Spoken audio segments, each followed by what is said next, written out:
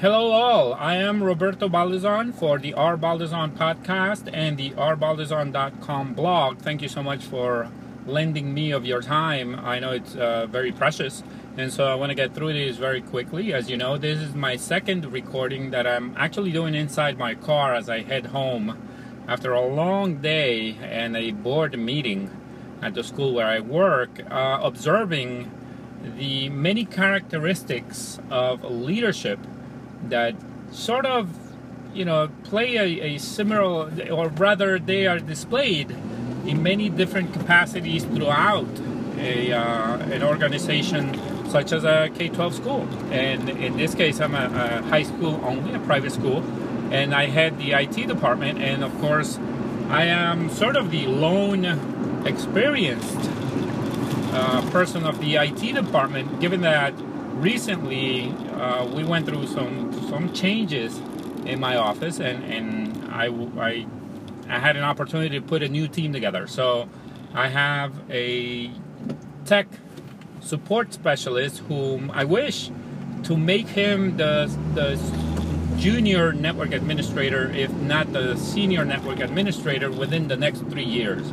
As you know, if you've heard me before, I'm always looking at 3 years out in front of me, not just making decisions for the sole purpose of that school year, but rather seeing how this is going to impact going forward. So in hiring this tech support specialist, it was a bit of a challenge because he's fresh out of college with a psychology major, it has nothing to do with techie stuff. However, he did play a role in the tech support department there at his college previously for a couple of years, and so he has that kind of technology experience on him, though he does not have this more in-depth theoretical approach to managing systems and knowing how all of these function on a enterprise network, simply because he was not in charge of that, so he's never had access to or even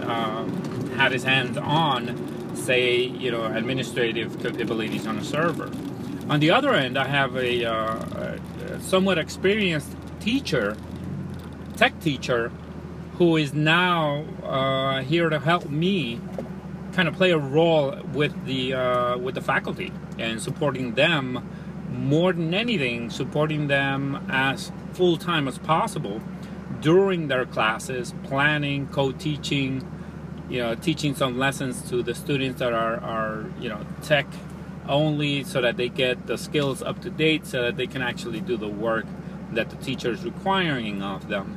And so in leading these two people in my department, I'm faced with a particular challenge that I have not had before. One, they're not as experienced in the sense of working in a school of our type, and being in a tech department, like a formal tech department. So it's about giving them ownership and little by little, subversively, allowing them to make more decisions as we head down the road, without really putting the onus of the responsibility of those decisions on them quite as clearly as you would otherwise do in a tech department in a more formal environment. And by that I mean, it's one, he's a very young person. He's got a lot of potential. He's very incredibly bright,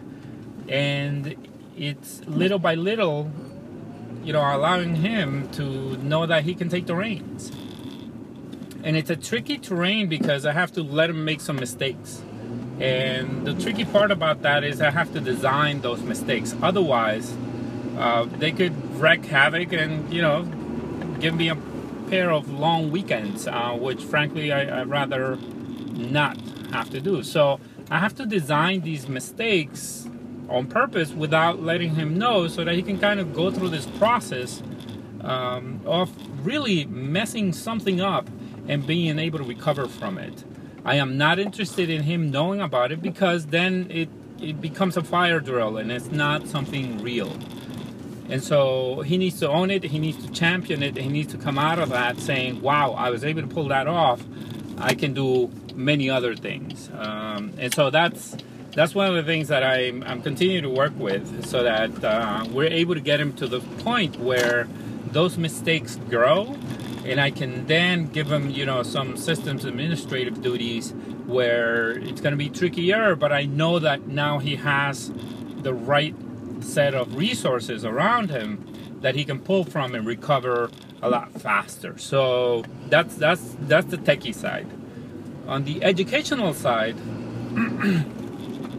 it's about trimming down on all the options and all the caretaking that was going on prior with faculty, and giving them a little bit more freedom to be able to do and design as they wish without having to depend on us as heavily.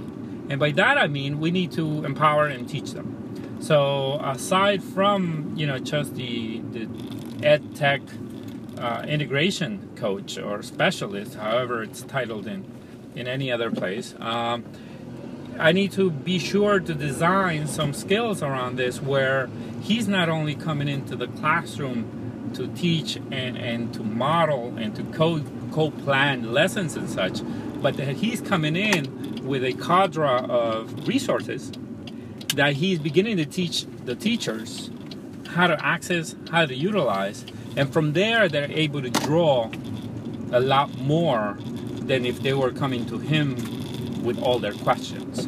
So it's a tricky maneuver, given that faculty usually get accustomed to a certain way of working, and it's creating that shift is very difficult. However, one of the things that we have to our advantage right now is time. We're not changing the model. We're simply slowly but surely introducing new components that at the right time become huge hits, because they come right where the teacher can notice them the most. And by that I mean little things such as introducing a quick short Grovo lesson on Gmail, and then kind of going on top of that and saying, hey, we can maximize the way that you're sifting through email by doing these simple steps here, but check out where I got the information from, so that the teacher knows where the source is, and this source is not something that is hidden or that is, I don't know where you're getting it from, and that's why you're getting paid the big bucks and so on, but rather, hey, this is where I'm getting my information from, and guess what? You can get it from there too. So it's a lengthy process. None of these two strategies that I'm working with are going to be completed within the year. I would say this is a 2 to 3 year project in each of the two, the two scenarios, because you're dealing with people and you're dealing with a working system. We have no time to shut everything off and go through the steps, but rather it becomes, on my part, it becomes a job of repetition. And it has to be consistent, and I totally understand that. And it has to be constantly modeled. So this is my approach, and this is what I'm doing with my team. I'm wondering what kind of stuff you guys are doing out there in your respective arenas.